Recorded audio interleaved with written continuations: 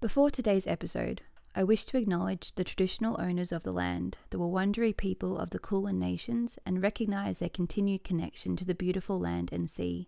I'd also like to pay my respects to the elders past, present and emerging, and I extend this acknowledgement to the traditional owners of the land my listeners are on.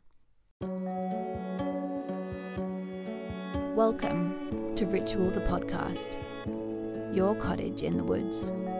A sacred space for the witches, the healers, the magical folk to meet and speak of wisdom, witchery, and old world magic, where people come to learn, to hear stories, to share secrets, and to be free to be their true selves. Welcome to Ritual. So, one thing that people have asked of me is to do podcasts that are more specific on a certain kind of path, because witchcraft is such a huge topic. There is so much to talk about. So people really wanted me to kind of like narrow it down a little bit. And one thing that I know a lot of you guys are really connected to is the water. We have a lot of sea witches out there. We have a lot of ocean lovers and water lovers. And the first person that came to my mind was this amazing girl I've been watching on Instagram for ages. Like, I've been a real like Insta stalker with her because she just puts up some really cool content. And I've also read her book, so I'm a legit fan. But I have her here with me today, and her name is Annwyn Avalon. She is a magical witch. She's an oracle reader. She's, like I said, an amazing author of water witchcraft, and she's also a water priestess. So I'm assuming she knows a little bit about water. So I'm excited to pick her brain. So Annwyn, thank you so much for joining me today. Oh, thank you so much for having me. Yeah, where are you in the world right now? So currently I live in Oregon, which is in the Pacific Northwest in the US. Yep. But we'll see how long I stay. Do you like to float around a little bit? Not really. I just would really love to move to the UK. So, Yes. I said that the only reason I would move and leave here is for the UK. So, we'll see what happens. But exciting. I love it here in Oregon. It's beautiful, and it has a real similar climate and a lot of similar plants to England. Oh, so it'd be an easy move for you. Mm-hmm. Yeah. Cool. Now, the first question I like to start with is at the very beginning of your day. So do you have a morning ritual? Do you have, and it could be a magical one, it could be a mundane one, but is there something that you like to do to start your day? Mm-hmm. Yeah, so I have actually both magical and mundane. Amazing. So we'll start with the mundane first. Yes. So, which actually kind of ends up being a little magical on some mornings, but the mundane is I love my coffee. Mm-hmm. I can't have a lot of caffeine because I get a little bit like, I'm with you. Too hyper, too jittery if I have too much. So I like to drink it nice and early, and I'm not a morning person. Okay. I take a little bit to wake up. Mm-hmm. So you're a slow burner. Yeah, having that like nice warm cup of coffee in the morning is just fantastic. And usually I drink it with my partner, and it gets a little magical when, we have those like rainy days when we just like sit in bed and drink our coffee and, that kind of stuff. But on the magical side, once I'm actually up and moving, a lot of the reels that you see on my Instagram are done in the mornings as daily devotionals. Not always, but a lot of them are. Sometimes I record them the day before. Yeah. Sometimes I record them the morning of, especially like when I'm like really kind of feeling inspired.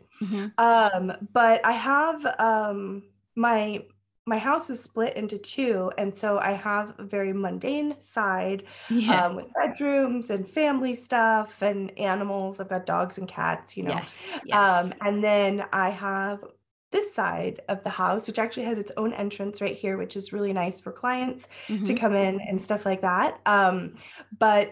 So once I kind of get through that process of waking up and all that, then I end up in the magic room. That's usually the first place I come. So yeah, the magic room's actually right back here. And this is the apothecary. So if you ever hear me reference apothecary or magic room, that's where you're at. That's there where I'm at, exactly. And then I have my big, huge water shrine over here to the right. And usually I check on my candle. I have a perpetual flame that I've been keeping. Wow. Actually, this is a newer thing. I brought it back from Glastonbury. And so wow. How did you manage that? So it's confused. Like I was always wondering how people did this, right? Like, because I envisioned like myself sitting on the plane, like holding this little candle, just being walk like, slowly past me. Like it's fine. Like this, it's just a flame.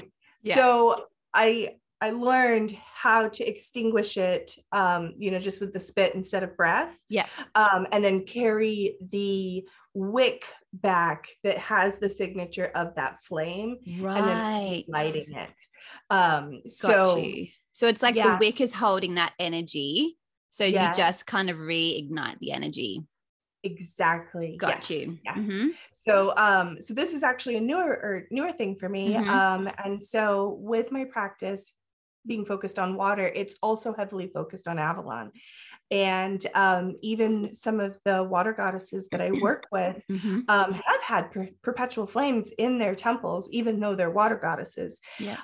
So bringing the Avalon flame back from Glastonbury and lighting it on my altar and keeping it has been really special. And it's really kind of reignited a lot of inspiration around all of this. So I've been checking that in the morning, and if it's low, lighting a new candle, getting that in flow. And I usually spend time at my altars. Even on a day where I don't record a reel or, it's just something simple.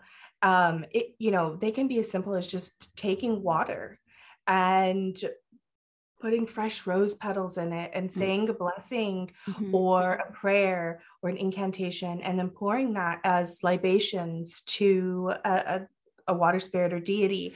So it can be as simple as that, as just pouring a little bit of water in the morning to give to your water spirits or your altar or ancestors. I mean, if you don't work with water and you work with ancestors, water is life force. And so to give that as an offering to the ancestors is quite beautiful as well. Wow, you just blew my mind. Like when there's like a subject that I get really excited about, I get all like tingly and like fidgety, and like right now I'm like, I don't even know what to ask. There's so many questions.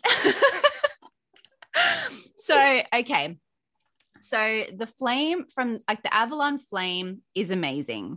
And that's where my brain went because that excites me so much. So why did you want to do that? What's the purpose of the flame for you? Yeah. Okay.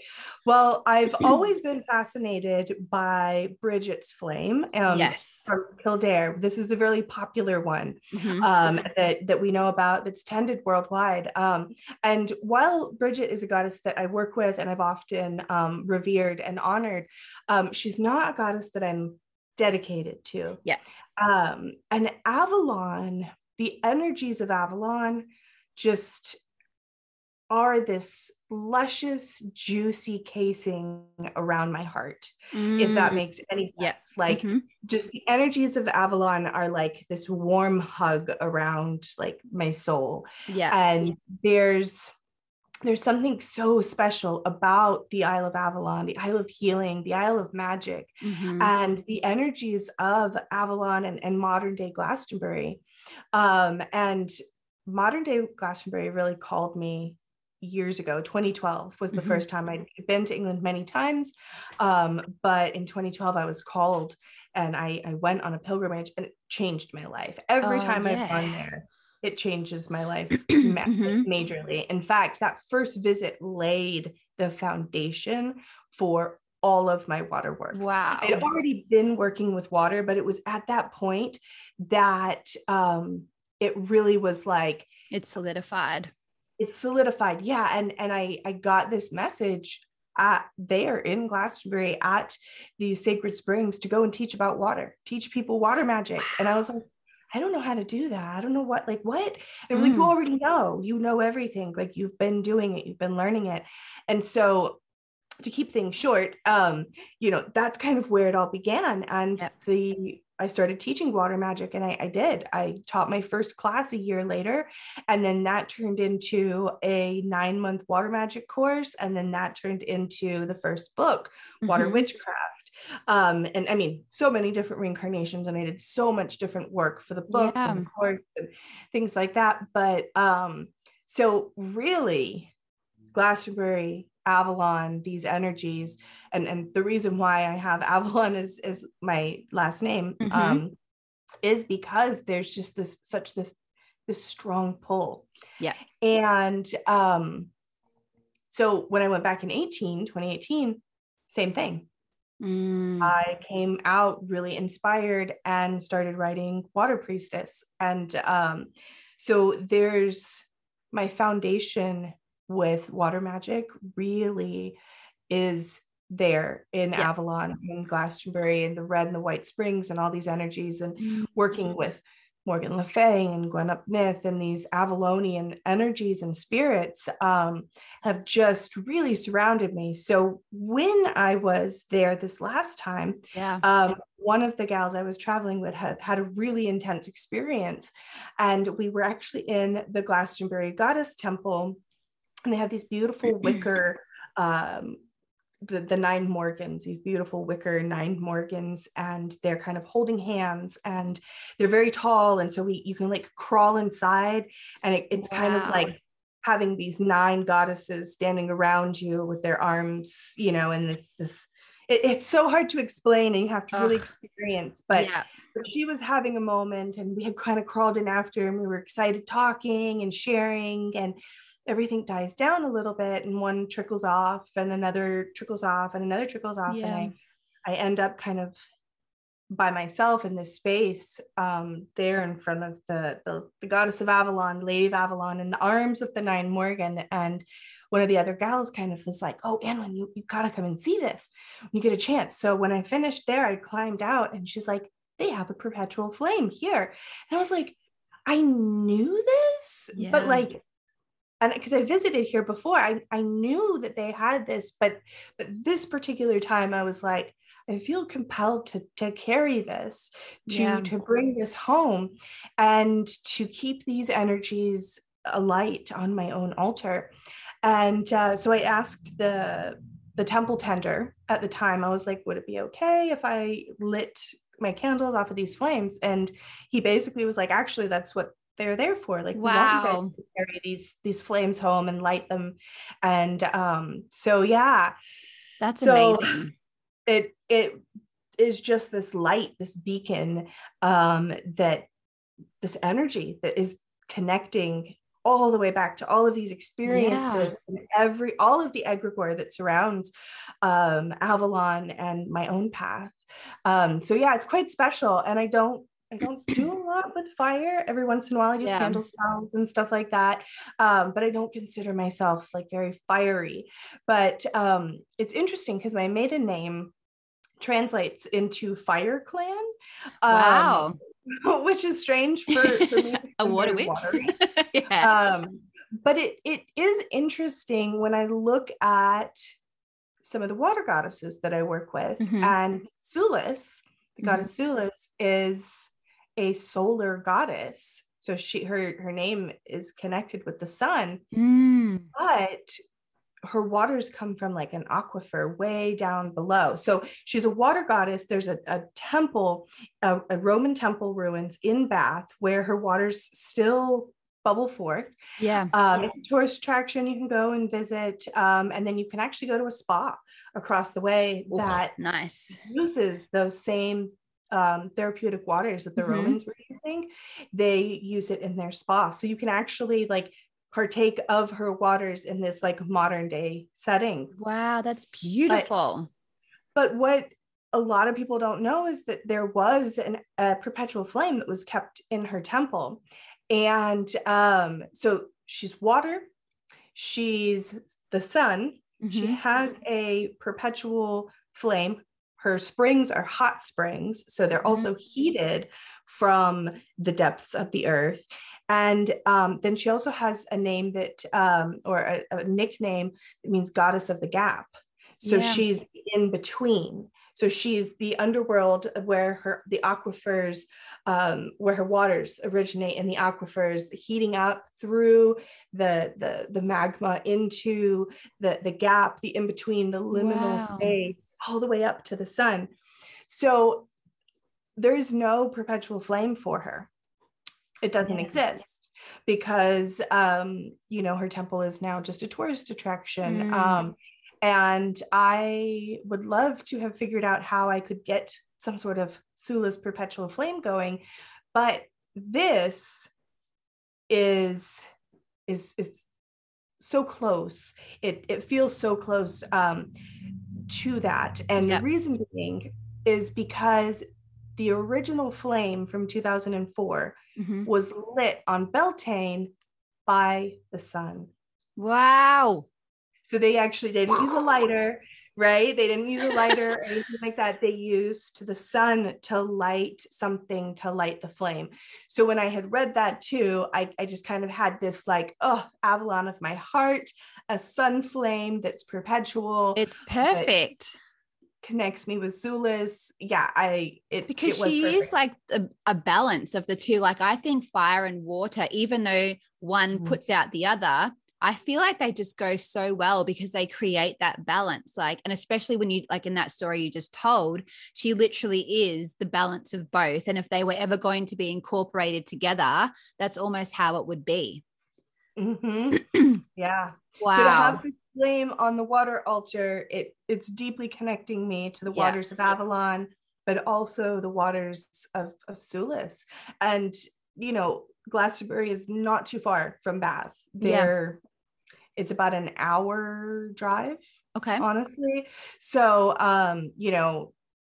it's in a similar landscape. It's not like the difference between Florida and California where it's like a 4-day drive. Like this is very close, on horseback, it would have taken you, just a half a day to get from point A to point B. So this is landscape that is, very closely linked. Yes. So even though Sulis is not part of Avalon and Avalonian lore, having her temple complex be so close to Glastonbury, those energies have been kind of combined. Yeah, I feel that, and that might be unverified, pagan gnosis here, but yeah, for me, that's absolutely how I feel. And we don't have any lore. There's no mythology about Sulis. There's a tiny story about King Blood and like the water, like finding the waters, but we don't have a mythology or a story like we do with Rhiannon or with Caradwyn, Oh, I'm so sorry, my dogs are barking. That's totally it's a dog friendly podcast.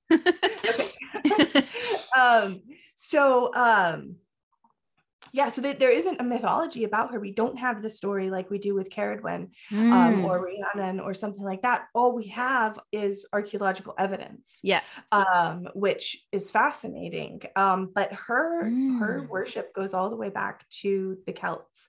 Wow.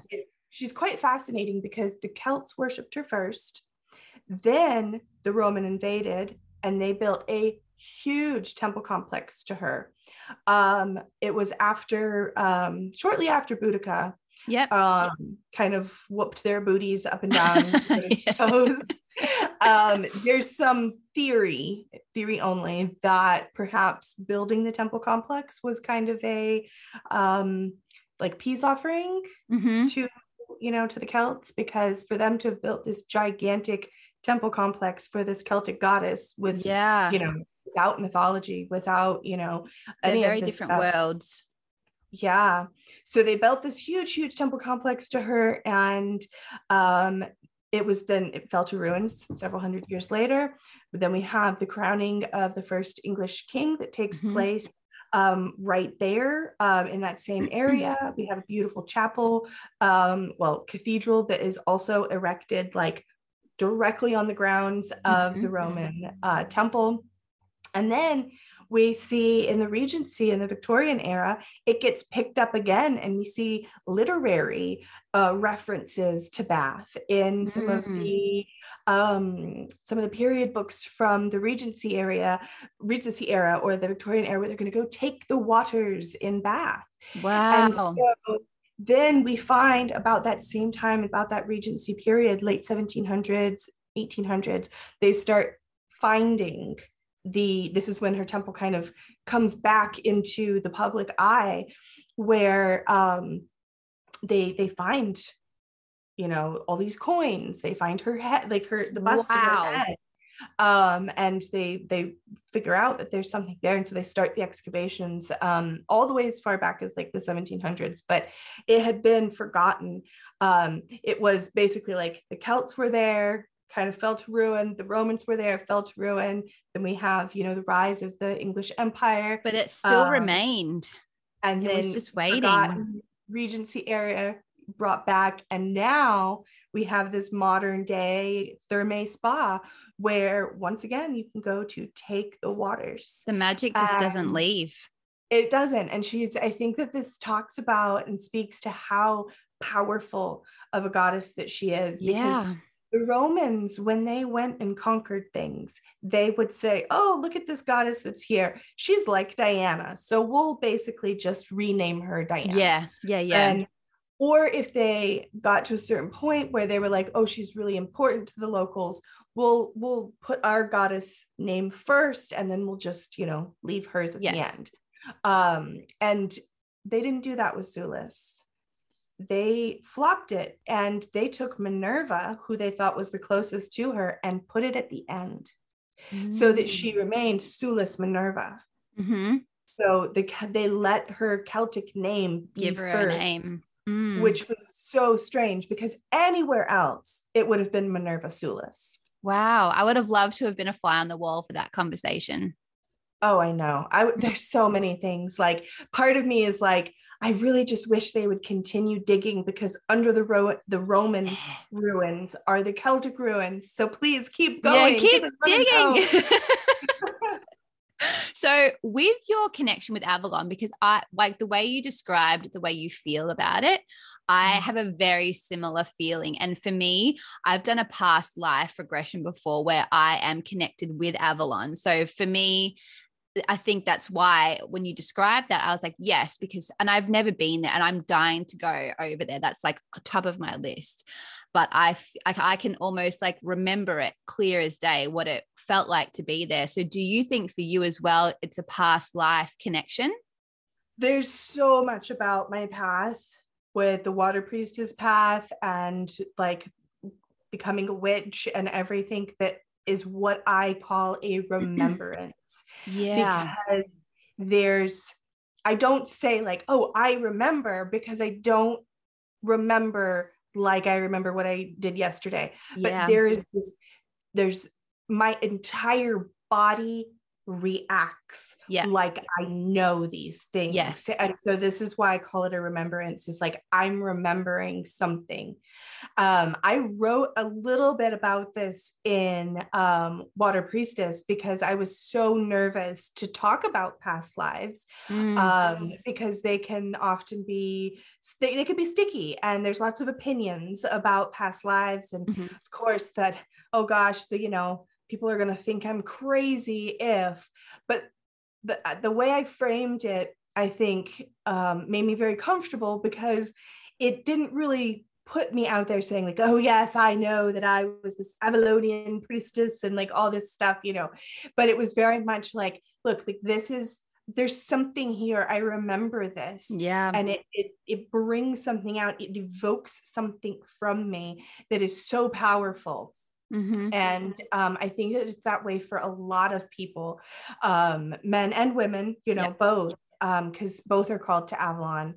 But yeah, like this understanding, this remembering of some of the things, like even some of the things I did as a child, I was like, oh my gosh, I just found like a description of this in a book. Like, of course I had no idea what I was doing, and that wasn't my intent, but that's what I was doing. Like I would go and collect jars and then like fill jars with rainwater and swamp water, and like get other jars, like save the spaghetti jar and the, all the jars from dinner and wash those out and put plants in them and then put those on shelves. And this is the strangest thing, but I remember being in elementary school. So long before the age of 10, I think it was first or second grade. I had, like a little bit of money for doing chores and that kind of stuff, some pocket money, right? And there were garage sales. I don't know if you guys have garage sales over there. Yes, we do. Yep. Yeah. Okay. So big garage sales. So big garage sales, estate sales, elderly folks passing away, stuff like that. And so I took my money and I would go to these garage sales and I would see these beautiful bottles and they would sell them to me for like $1. So I would come home with these really intricate decanters. Wow. And every witch's dream. Right. And I would take them into the kitchen and I would fill them with water. And then I would pick food coloring and I would put different colors. And so my dresser was all of these decanter bottles full of water with different colored food. Wow. Like normal children don't do that. Like that's not... It's just not something, like my peers were playing with Barbies and not to say that I didn't play with Barbies. I had some, sure. But I wanted to put water in beautiful bottles and I wanted to see them. And the colors helped me see, the bottles more. And so it was things like that later on when I was like, oh my God, like potions and bottles, like what? That's a thing. But then even when it comes to Avalon, before I even knew what Avalon was, I knew that I was like, that was the path for me. Yeah. So I had just finished my year and a day studying with one of my teachers. And this was like the first real like witchcraft studying I had done. It was a really intense course. Like my training manual was like, wow. like what those 5-inch 3-ring binder things, like full. It was 24 lessons, 2 a month. It was intense. It was really intense. But I initiated and I finished, and it was kind of like, all right, like what's next? And my high priestess said to me, she's like, you're an Avalonian, right? And I was like, yes. That makes sense. Yeah. Yes. So what's an Avalonian? So she said that to me and everything in my body reacted and was like, yes, this is yes, I am an Avalonian. So can you tell me what that is, please? Yeah. And she sent me off to the Avalon Mystery School, and under Mara Freeman. And the next thing you know, like I am obsessed with it and I'm being called to Avalon, and I have like this draw, like I have to go. Like if I don't go, like I feel like I'm going to explode. Yeah.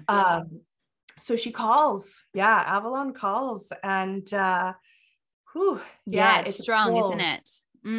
Cool. Because it's such a soul. It's like a piece of your soul is empty.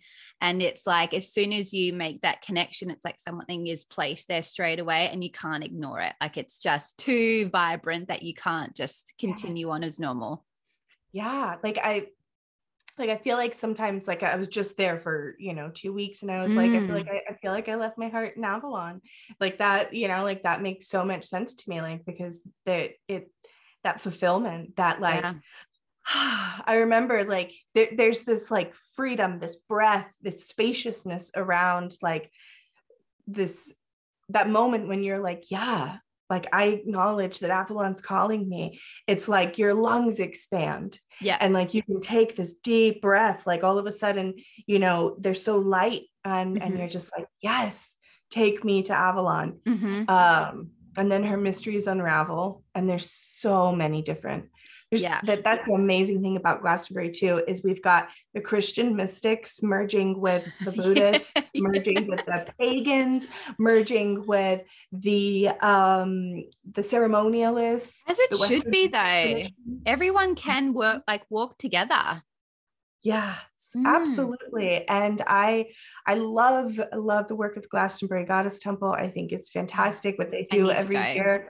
I know. I've been to their temple twice, and I definitely followed them online for years. Yeah, I followed them as well. I would just love to join them for any of their in-person things. I mean, it's fantastic. Yes. But because I don't live there, I ended up joining the Sisterhood of Avalon, because I was seeking Avalon still and really wanting to have a connection. And the Sisterhood of Avalon is actually an online group. They have their own platform called the Isle. And their focus is on Welsh traditions and on Avalon. And it's beautiful. Quite a large organization. It's run by a lady named Gina Telendrew, and she wrote, you should definitely check these books out if you haven't heard just of them. Written everything you've said down. Her first one is Avalon Within. Avalon Within. If you can't make it to Avalon, if you can't make it to Glastonbury, this is such a good place to start, because she talks about accessing Avalon from within. Perfect. Right? Because there is this phenomenon of this place calling to us physically, but you can access Avalon anywhere. Absolutely anywhere. And you don't have to ever have visited to be able to do a visualization or vision journey to cross through the mists into Avalon. And my book has some stuff that kind of helps with parting the mist, but Gina's book is focused solely on Avalon. And then she also has the other one, which is The Mythic Moons of Avalon. I haven't read it yet. But I'm a big fan of her work. She's a dear friend of mine. So I fully love her work. Very, very scholarly. Very scholarly, and a good mix of scholarly information with practical application. Awesome. Where's my camera? So let's go back then. So how did you start your journey as a witch? So was this something that you always were, or did you grow up in an environment where everyone was a witch, or how did it all unravel? And then how did you find your path as a water witch? I know you've kind of touched on it, but deep dive a little bit more. Okay. All right. So this is a long story, but so I did not grow up with other magical folks. In fact, I grew up in the exact opposite. I grew up in a Southern Baptist / born again evangelical upbringing. Definitely the opposite. Yes. And needless to say, I'm the black sheep of the family, proud to be. The black sheep has more fun. It is. It's been a hard path, but there's nothing better than stepping into who you really are. 100%. And really just not allowing other people to dictate who you are, who you're supposed to be. Hard. So and you lose hard. A lot. And you lose a lot, but you gain. What you gain is you gain yourself, which is the most important thing. It's so powerful. I mean, just know yourself and be yourself, Okay, so going back. All right. Yes. So growing up in this household, there was an emphasis on witchcraft was bad. But there was also this emphasis on spiritual warfare and understanding that there were other spirits that were bad and evil. And so I knew, I had this healthy understanding there was more out there, because I was taught that there was, but of course it was so evil. And then growing up, being in that environment, I was homeschooled. And so I did a lot of Bible study, and I would dive deep into Daniel and Revelations, where there was magic. I joined an adult Bible study just on the book of Daniel because I wanted to learn about magic. And I wanted to know why, like, these men that were standing in the fire were talking to this spirit, and like, who was this spirit? And so it was this idea that there was spirit communication. It was all validated, but in a very like, but it's bad. And then simultaneously, I was homeschooled, so I had a lot of free time. And so I finished my school at noon, and then I would put on my Wellingtons and head out into the swamp, because I grew up in Florida. So I would head out into the swamps, and I would be out there until someone called me for dinner. And I was picking up snakes and, you know, like, I was catching poisonous snakes in mason jars. I got grounded once for catching coral snakes. We don't recommend doing that, by the way. No, don't. I mean, it's bad, right? Like, really, like, I could have gotten myself hurt, right? But here I was catching snakes in mason jars, and, you know, I had like wild rabbits that were like mine, and I had just this wonderful connection with nature. I spent like 6 hours a day in nature. So fast forward. And the next like really big important thing is, besides spending all the time in the swamp, I would spend time either at the beach, at the river, or at the springs. And so the first spirit communication I had, I was about 12 or 13, and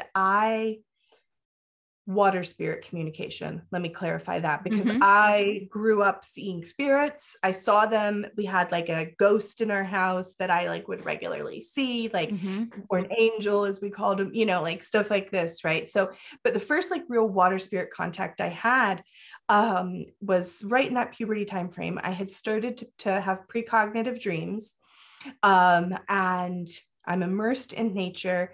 And I'm at odds because I'm clearly becoming who I'm supposed to be in a family that eventually is not going to accept that. At this point, you know, I don't even know what I'm becoming. But I remember being very upset, very hurt, very feeling very rejected, very just like, why are these people treating me this way? And I was crying, and I walked up to the spring where the spring originated, at a spring called Rock Springs. And the water comes in and it flows, and it turns into this really beautiful winding current, and you can, you know, take your raft down and this kind of stuff. But I was upset.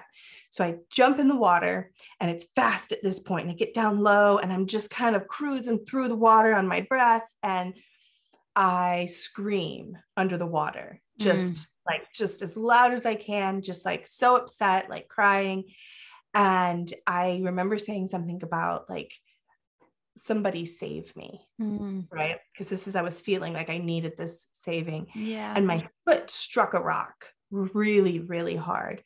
And I was just kind of shaken by it, and then upset, and got out of the water, looked, my foot had been punctured where I had hit the rock. And it just was a tiny little like thing. But what happens is it turns into a little scar. And that scar is a tiny little downward pointing triangle. Like the water symbol. Wow. Right. Okay. Still haven't put 2 and 2 together yet, though. You have been chosen. Right. But I still don't know. Okay. I still don't know that this is everything that's happened. So fast forward.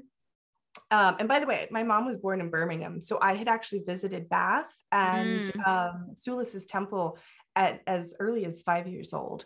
So there was water spirit connection with her way back then as well. And so fast forward, and my family moves from Florida away from the water to Arizona, to the middle of the desert. And I do high school there, and it is like the 4 worst years of my life. Like, it's terrible. I can imagine.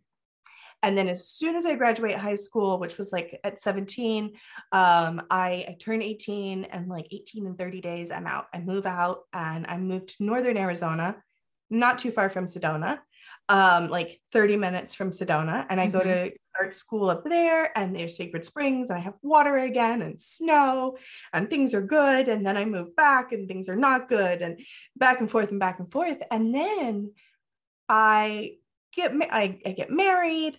I have a child. I'm living in North Carolina on the coast. And then the next thing you know, I'm moving to Okinawa, Japan. Wow. And it's a tiny little island. You might actually be familiar with it because it's closer to you than what's it called? Okinawa. Oh yeah. Yeah. So we moved to Okinawa for 3 years. Wow. And my son is 1, 2, 3 years old around this point, and I spend a ton of time on the beach. And just really deeply connecting. So I'd also been reading tarot for a while, and I had been like interested in. But you weren't a witch at this point yet? I really hadn't read anything about witchcraft at this point, but I was gravitating. I would find myself in these stores. I would find myself, all these places. Like, yeah, it was calling. It was there. I was immersed in it.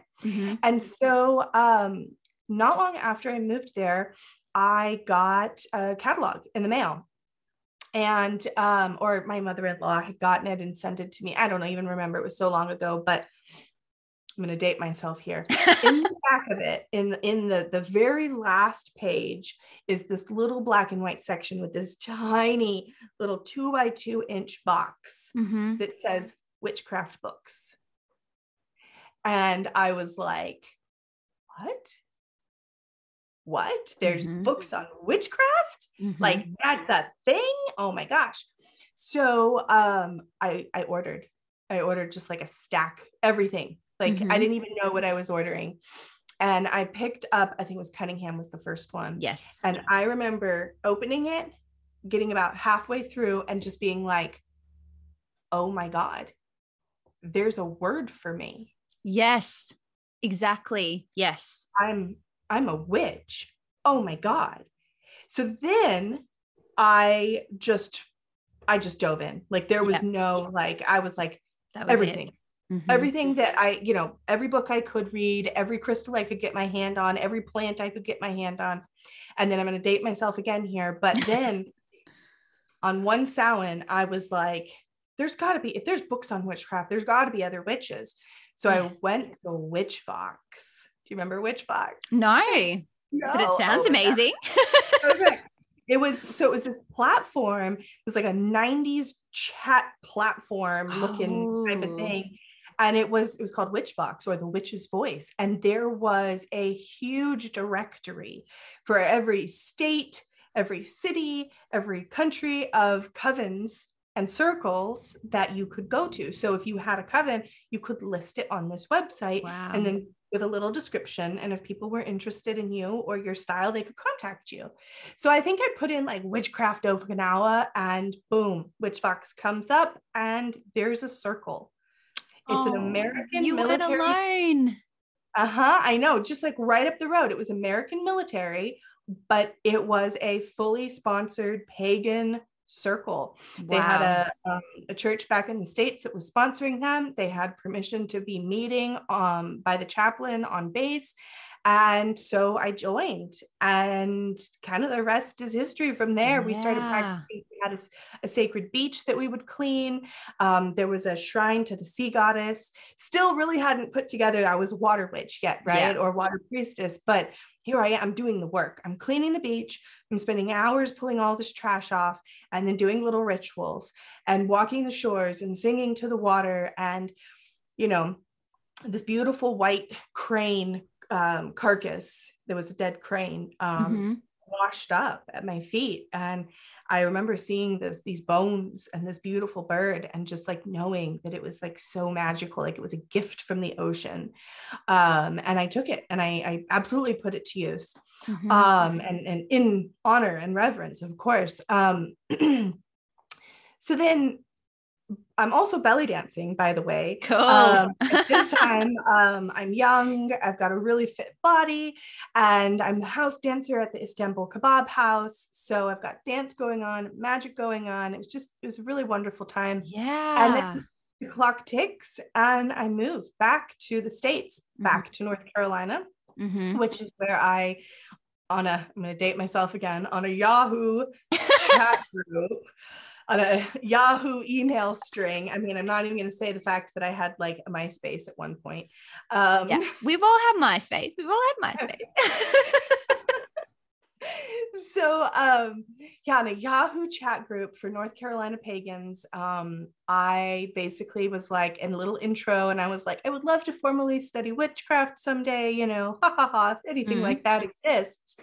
And this lady that would soon become my teacher, my mentor, my dearest friend, came to me and like just messaged me and was like, hey, I saw what you wrote, and I'm not trying to recruit you, but there are such things. And I know that there's such things because I offer one.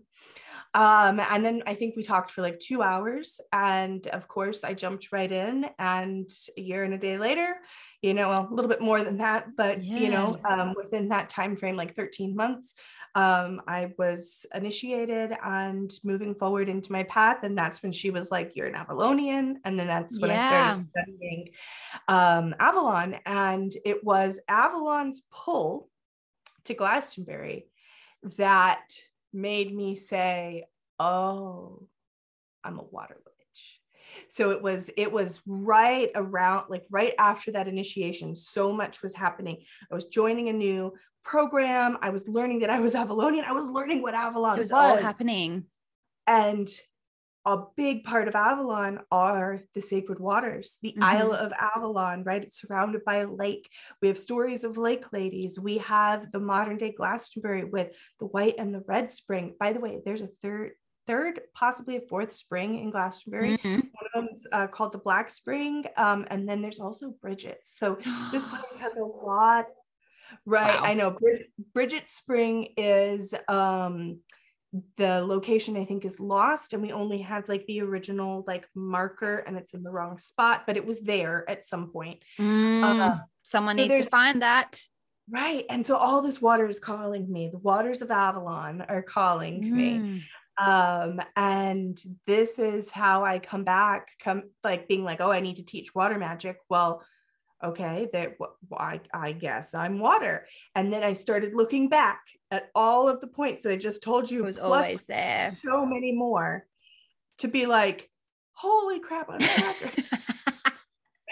Like I was a water witch the whole time. And this Sulis deity has been with me the whole time.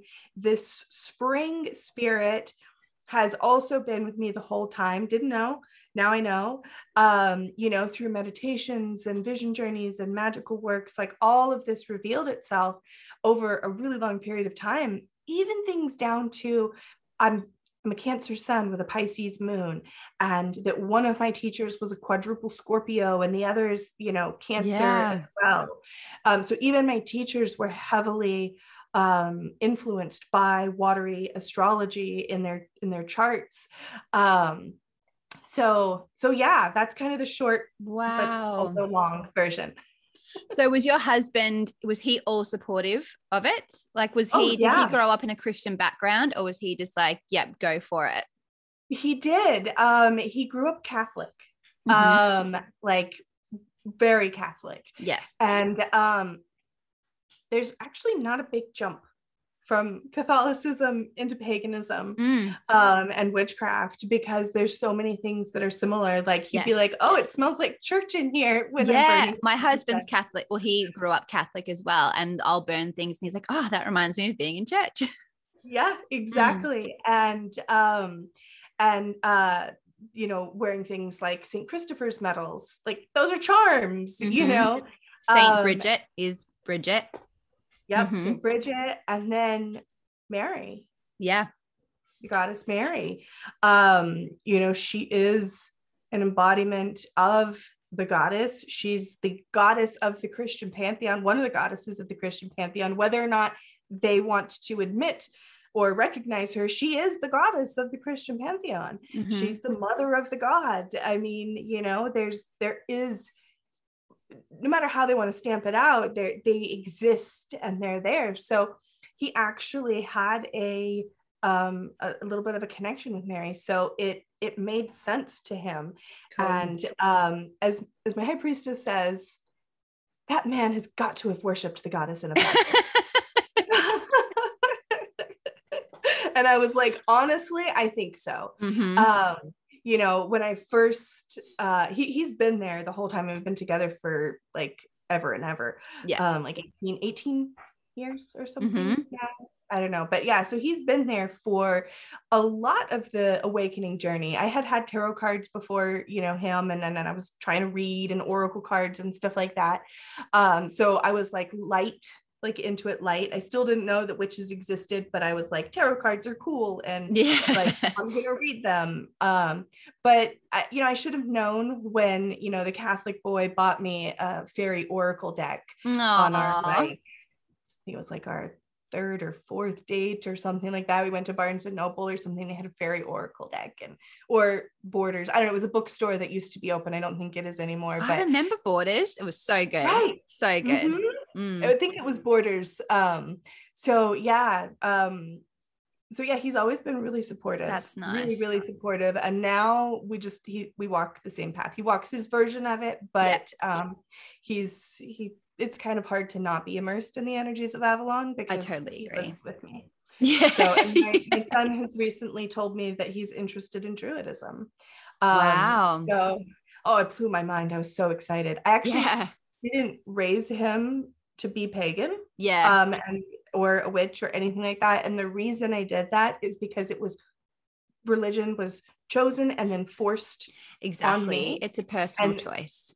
It has to be a personal choice. And I thought to myself, if there's any way that I'm going to get him to choose, you know, the right path for him, and also, you know, maybe a pagan path, is to not promote it, is to not have an agenda when it came to what his path was. Totally. And it's worked out in my favor. He came to me when he was 12 after watching Kung Fu Panda and wanted to learn how to balance his chi, and joined Wushu. You know, I can't be sad about that. And now he's like very interested in Druidism. And cool. And I'm in druidry. Druidism isn't a thing. Druidry. I got you.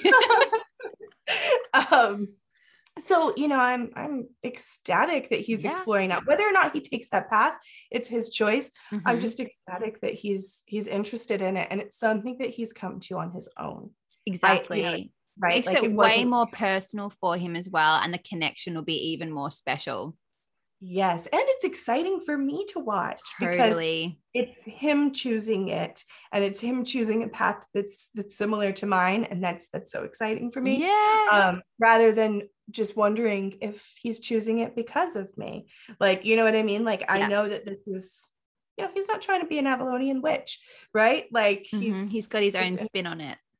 Exactly. So that's really cool. Oh, what a good story. And I'm assuming the conversation then with your family didn't go amazing. Oh no. I was halfway out of the broom closet for a while. And then my older sister was really open. Actually, I was practicing Reiki, and she was going through her yoga training, and I did some Reiki sessions on her, and she was real open. And then my books came out. We stopped talking before my books. Let me rephrase that. I was living in Arizona again because I moved back for 4 years again in 2012, 13, 14. I did a quick stay. We'll just put it that way. I did a quick stay in Arizona again. Mostly, actually, I moved because I wanted to be near my family. I thought that this would be a great opportunity to like get closer to them. My younger sister was becoming kind of an adult, and I thought it would be great, but no, it did not go. I think that they would have preferred I stay away and them to have just never known, or to have just been suspicious. But it got bad. Like, they started consulting missionaries in Africa about how to deal with me. Stuff like that. Yeah, it got really, really bad. And then on Easter of 2015, there was like a bit of a blow up. over, surprise, surprise, gay marriage. I pretty much wasn't having the rhetoric. No. And I kind of was like, no, we're not going to do this today. Mm-mm.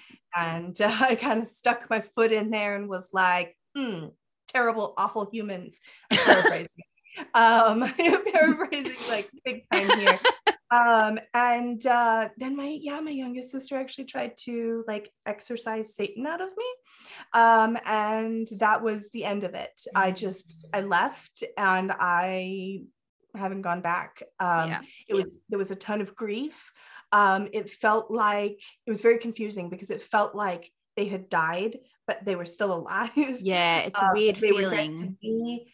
And yes, so there was this great loss that came with that and grief. And I'm not going to lie and say that it was amazing. No. It was awful. No. It's never going to be fun. Yeah, spent a lot of money crying to my counselor. Like doing all of the hard work to heal. And I absolutely did. And what came from that was this, all of the who I should be, what I should do, all of the shoulds fell away. Yeah. And just let me be me. And that's the amazing thing about my partner, my son, is they don't want me to be anything but me. They like me for me. And so that was almost the catalyst for me to be like, you know what? I'm going to write the book. I'm going to be more public. I'm going to be louder online. If I'm going to be me, I'll go all the way. Yeah. Because for so long, like I thought, if I blow up on the internet, then they might not like me. They might be upset. They might not want these things. And it had really held me back because I still wanted to exist within a framework where they liked me, where I was part of this family. And I was never going to be. The person that belonged in their family was the person that they had created. Yeah, exactly. Not the person who you are. Right. And so realizing that I was never going to be that person, I chose to grow into me. There's this quote by a scientist where he's talking about traveling to Mars or moving to Mars. And there's this quote, and he says, there comes a choice in life when you either grow there comes a choice in life where you either grow or you decay. Yeah. Grow or die. And he's like, and I choose to grow. And I remember that quote being so potent at that time, because I was standing at that moment where I could grow through the pain, or I could let Annwyn, who I was, me, the witch, the priestess, everybody, like all of the work that I'd put into me, all of the time other people and mentors had spent, I could let that die, or I could grow even more into me. And I chose to grow.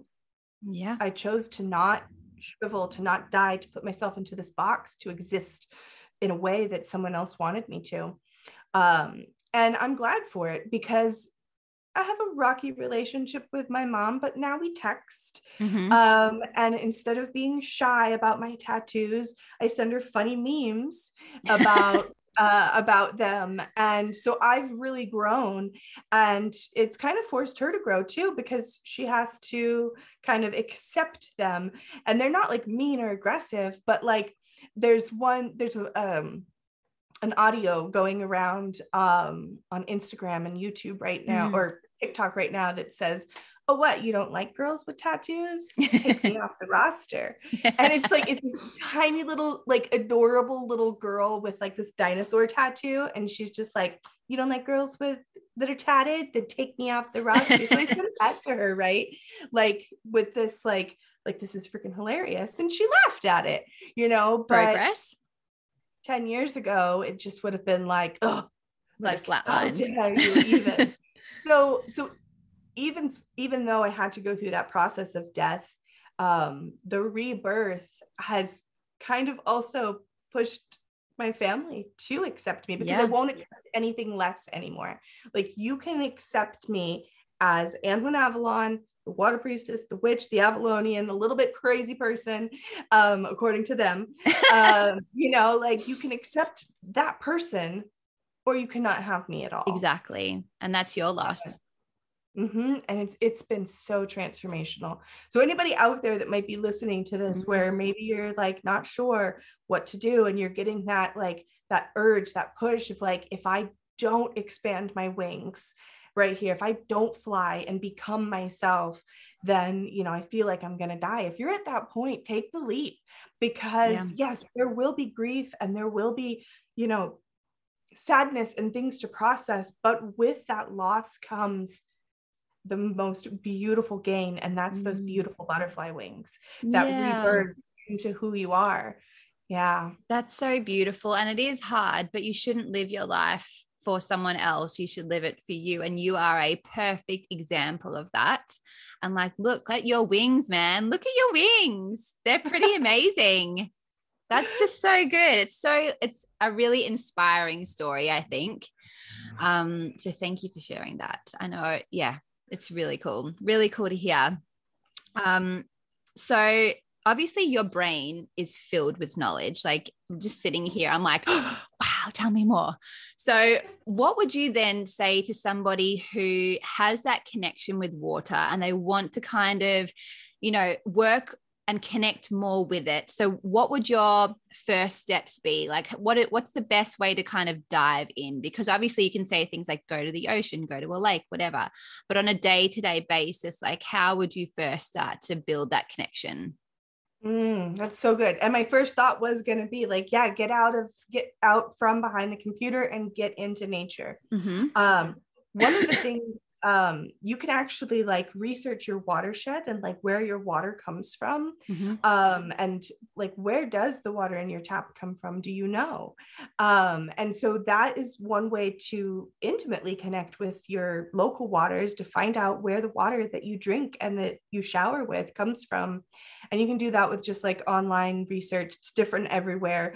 But beyond those type of things, like little daily rituals, for connecting with waters. One, if you have a water altar, go to it every day.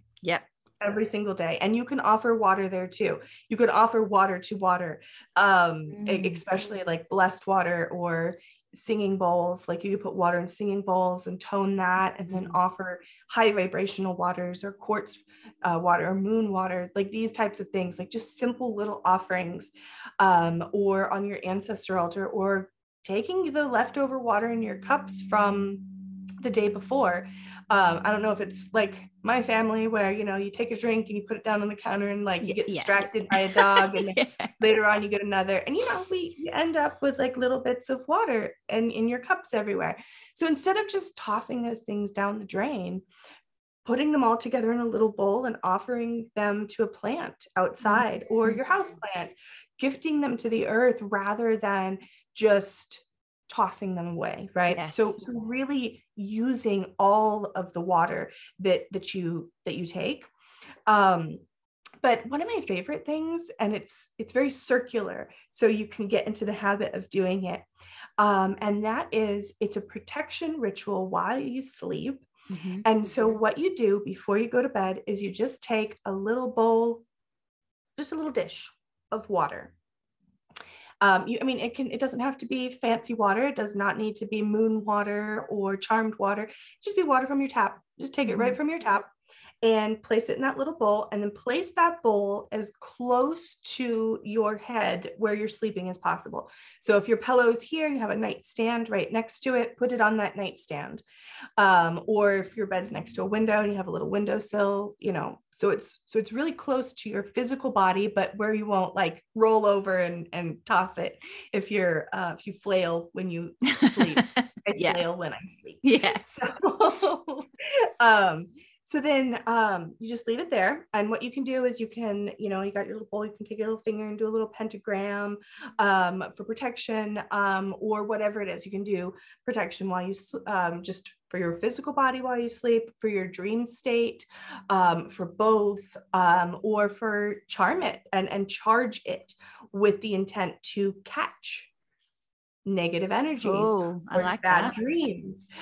So it becomes this vessel to actually pull the things, the energies into the bowl rather than you. Mm-hmm. And so the next, like sleeping, wake up the next morning, yawn, do all your things. But the first, like as soon as you get out of bed, or is, when that moment that you leave your room, right? Make sure you take the dish with you and just step outside and offer it straight to the earth. Mm-hmm. If you had a bad dream or something like a really terrible night's sleep, you can flush it down the toilet, because it's probably better to just get that energy gone. Yep. But if you're having pleasant dreams, you had a good night's sleep, just offering that to the earth. This is another reason why it's really good not to drink your water. Like you put a cup of water next to your nightstand before bed. It's great to not drink that in the morning, because that cup is doing kind of the same thing without the employment, without you saying like, hey, do it. But that's why I think it tastes so stale. Yes, it does. Yeah. Yeah, because that makes it's sense. energy. So you create this little vessel of water to trap bad dreams, bad energy. I mean, you can even evil eye, like that's a great one. I love putting little evil eye charms in bowls of water to kind of amplify that. If you know that there is gossip going on about you, if you know that there is like you have someone that is just massively hating on you, it's a fact. Maybe it's your boss, someone at work. We all come across these energies constantly. I said this actually yesterday to someone else, like nobody throws a better stink eye than a woman with a sister wound. Right? You know exactly what I'm talking about. She's pissed off about everything. Every woman in her life has stabbed her in the back. She saw you doing good and she doesn't like it. That's so true. It's all about her and where she's at and that kind of thing. But man, that power behind that evil eye, yeah, it can be quite powerful. So if you know that something like that is happening and you're in the midst of it, take a bead. Take an evil eye pendant, drop it in that bowl too, and give it an extra okay, and also catch all the evil eye. But the important part is to dump that water first thing in the morning to get that energy out of your space, and also to make sure that you charge it with that in particular intent or employment before you fall asleep, so that you're like, yes, please be this like bad dream energy, evil eye catcher while I sleep, actively work. And you can do swirls. I love swirls because it's like activation, movement into the water. So if you're not a pentagram person, if you don't use those in your practices a lot, consider swirls with the idea of stirring the waters to kind of get them moving and employing them to work while you sleep. I love that. That's inspired me. And I'm also going to use it as the excuse as to why I have so many cups of water left in my bedroom. Like they're just collecting the bad energy. Okay. It's not me leaving them. Now, I had so many questions for you, but time has flown because you're just filled with too much information. So I have to get you back. I have to, because there's more I want to know. But tell me now, what's next for you? What can we see? Have you got work coming out? Like, where can we pick your brain more? Yes. Okay. So I'm in a really funky in-between spot because my next manuscript is due in 30 days. You can do it. First draft. Oh yeah. I'm not worried about completing it, but I'm like in the thick of it and all I want to do is talk about it. Yeah. And I can't. I can't. Not That's yet. why you need to come back. So that the thing that I'm like in the thick of working on, I can't talk about yet. I will say that it's not focused on water, but I mean, water plays a huge part of it. But it's not a book about water. I'll give you that much. But it certainly is full of water and is definitely complementary. So that's all I can give there. But live streams on Wednesday. I do a live stream on Wednesday on Instagram. Yes. It's 11 a.m. Pacific Standard. I had Amy Blackthorne on. I saw that actually. I started watching it a little bit and I'm going to go back because then I had to talk to you. So I will go and watch that. Yeah. Yeah, it's saved in the archive. I save all of the live streams. So if anybody's looking through the live stream archive, there's like tons. You go back, like there's hours of talking. Amazing. I have Instagram is my main platform. I do have a Facebook. You can find me there under Annwyn Avalon. I just don't use it as much. I also have a Twitter, which is Waters of Avalon, I believe. But Instagram is That's my your jam. jam. I also have a YouTube channel, Annwyn Avalon, that I haven't put a lot of videos out on, but there are videos that go back a couple years. And then I do have a TikTok. TikTok is kind of just everything on Instagram repost. But I do have a TikTok. I'm working on that, trying to stay like up with the new technology, with the cool and kids. Yeah. Trying so hard to stay up with the technology, but I figure I'll keep it up for a little bit, and then eventually it'll get too much for me, and I'll I understand. So I also have you can find all of like access to everything that I do on annwynavalon.com. Mm-hmm. It's a new portfolio website that is literally there so that you can remember one website and then can find everything else. I love that. Not complete, but it's 3/4 of the way done. Cool. And it's active. But if you want to see about my books, you can get direct link there. If you want to learn about water witchcraft, you can direct link to waterwitchcraft.com. I have water priestess training. And so there's at waterpriestess.com. So waterwitchcraft.com, I have a introduction, like a water witchcraft 101 course that you can just instantly download. That's up there. And then I have a 9-month water magic course, but it starts every March. So we're already in the middle of it, so it won't start again till March. But then Water Priestess training is on waterpriestess.com, and the intro course is free. Beautiful. So all you have to do is put your email in, and it should auto send you the information, and you can click on the link, join the Google Classroom, and all of the lessons are in there, and you can just work through them at your own pace. And then that leads on to level 2 and level 3, and there's different ways to do that. You can just do the course for cheaper, or you can do mentorship with me if you'd like. So there's 2 options. Sounds so good. I'm going to do that. Now, last question. Well, kind of. We've done the morning. So how do you end your day? Do you have an evening ritual? Oh, that's good. Actually, okay, let's see.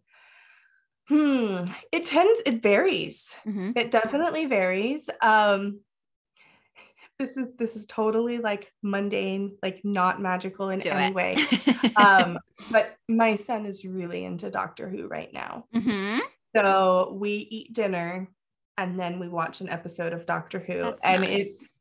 It's really become like a very nice, like I don't know, I've really been enjoying it. I've nice. Seen them all already. So to watch him watch them, and like all of the spoilers, if you're a Doctor Who fan, you know how yeah, you've got to go back and forth. So it's not magical at all, but it's been something that I've just really loved. Magical wise though, that like giving that like that little dish of water, placing that right next to the bed is something that I do on a regular basis. Every once in a while I'll fall out of practice and then I'll get back on the wagon.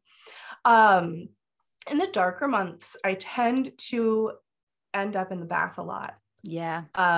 In the winter time, 4 or 5 o'clock in the evening, it's dark here. And so it's hard to adjust. And so I found myself being like, oh, it's time for bed. It's like 6. Close enough. So I've been finding ways to like relax. And so I did a lot of ritual baths. Now that it's warmer, and it's so cold during the winter too. So to like sink into that warm water. Either sitting in the jacuzzi, which is, so the jacuzzi that I have, as I don't put chemicals in it. It's like one of the blow up ones. So I just clean it a lot. So sitting in that, and doing some stargazing. has Nice. been fantastic. Again, this is all during the darker months. Now that it's so bright and it's, in a couple of days, it's going to be, the solstice, and it's, the sun won't set until 10. So I find myself actually in the garden a lot, and just walking the garden, and it's so nice and cool, and it's crisp, and there's oftentimes there'll be like this mist that comes in right at that dusk period where the sun is setting, so you can almost see it roll in, and it's very, very magical. So picking flowers and roses, and just kind of like watching the mist roll in, and I have a creek actually that runs the whole length of the property, from behind the magic room all the way down, and so I'll often go down there and sit in that twilight time period until the bugs get a little bit too buggy. Because down by the water they get a lot. But yeah, I tend to do a lot of outside walking through the garden, wild harvesting, or harvesting in the garden and gathering things, because it's just such a beautiful, cool time, and that liminal space, those in between spaces, my favorite time. There's so much magic. There is. Really it's always is. when like the fairies come alive as well. Like you can feel nature is so electric. Yes. So yeah, connecting with nature, with it being this beautiful sunny time frame, that's kind of where I've been. Beautiful. Yeah. That sounds perfect. So good. Okay, last thing is I have got a 5-question fire round for you. Just as a last minute getting to know you. No pressure. So first question, what is a movie you could watch 1,000 times and never get sick of? Oh my gosh. Oh, you guys are gonna. Okay. Merlin, the 1997, I think, made for TV Merlin with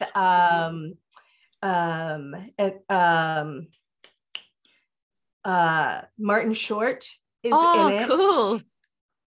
And it's one of the first Helen Bonham Carter. Yes. Is Morgan Le Fay in there. She would be so good at that. She's so young in this, though. I mean, she's so young. It's crazy to see her so young. And Isabella Rossellini is Nimue. So it's got some big characters, but oh my God, I mean, it was made in 1997. The 90s so it's know how to make movies. Cheesy. Yeah, it's so cheesy though, cheesy graphics, but that and Pride and Prejudice with Keira Knightley. I've watched that one. Nice one. But yeah, that Merlin, I don't know what it is. It just it does something about like that like fantasy realm, and I don't know. I love it. I'm gonna watch it now. That's exciting. What's a book that changed your life? Cunningham. I'm just like the author Cunningham.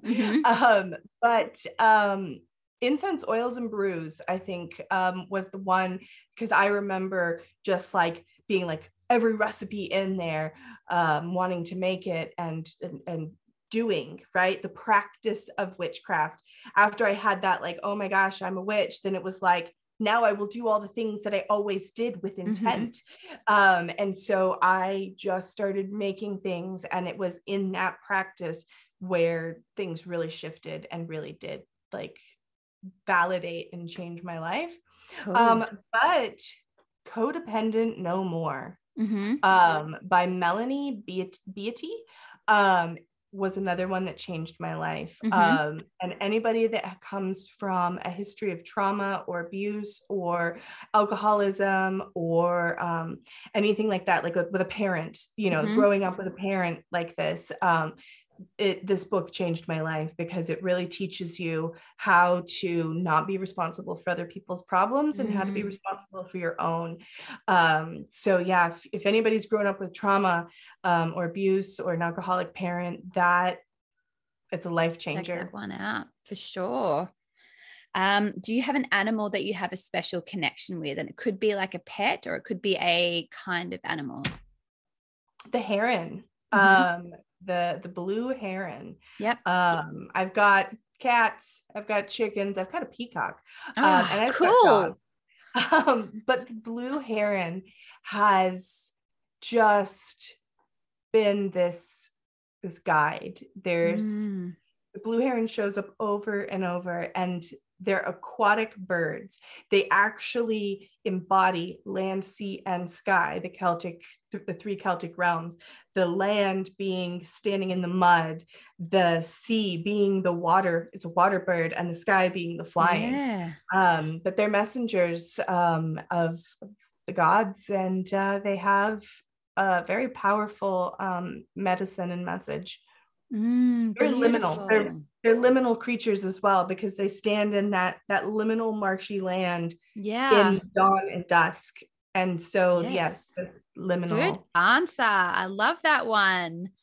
If you could travel anywhere in the world right now, where would it be? Back to England. Even though I was just there like 2 weeks ago. I got home. Actually, no, it's more than 2 weeks. It's 3 weeks now. But, I got home at the end of May, and I'm ready to go back. So. I was watching all your stories on Instagram when you were there, and I was living through you because I was like, that looks amazing. I have so many more to share. But like nobody loved my Stonehenge reel. So I got like super sad about it. I did. And if I didn't, I'll double like it, because I was watching it. I was it last night or this morning, and I was like, because when we were over in England, we were going to go to Stonehenge, but we had our kids were like, how old? Like 2 and 3 at the time. And it's like when you travel with kids, you don't get to do all the things that you want to do. So next time we're doing Stonehenge. Go on their website and poke around, because I think it's 75, it might be 50 pounds a person. So it's something ridiculously, like, it's not too expensive, but it's not cheap. And you can book before and after hours. So all of those pictures, that reel, I don't know if you noticed, I'm not outside of the ropes. No. I'm inside the stones. Stop. That's amazing. I'm in the middle doing of that them. for sure. See, So before I go over there, I'm going to be talking to you, going, tell me all the things I need to know. You just have to go on their website. You have to fill out the form. You have to pick your date and your time. They'll let 20 people at a time. So you may be in there with like strangers. You're in there. But it's 20 people at a time. And and there was, in that reel, there was this flat stone. I don't know if you saw it. It was a flat stone, and it had like a little like indent, and there was water in it. I don't know if you saw that in the reel. So I had gone to the chalice well, and I had this little tiny like 2 or 3 inch flask hanging on my backpack, and it had spring water from a different spring, a silver spring, not in Glastonbury. This one was down by Cerne Abbas. And I quickly drank it, and I said to so there's security guards on the outside, and then there's like a guy that like talks and answers questions and stuff.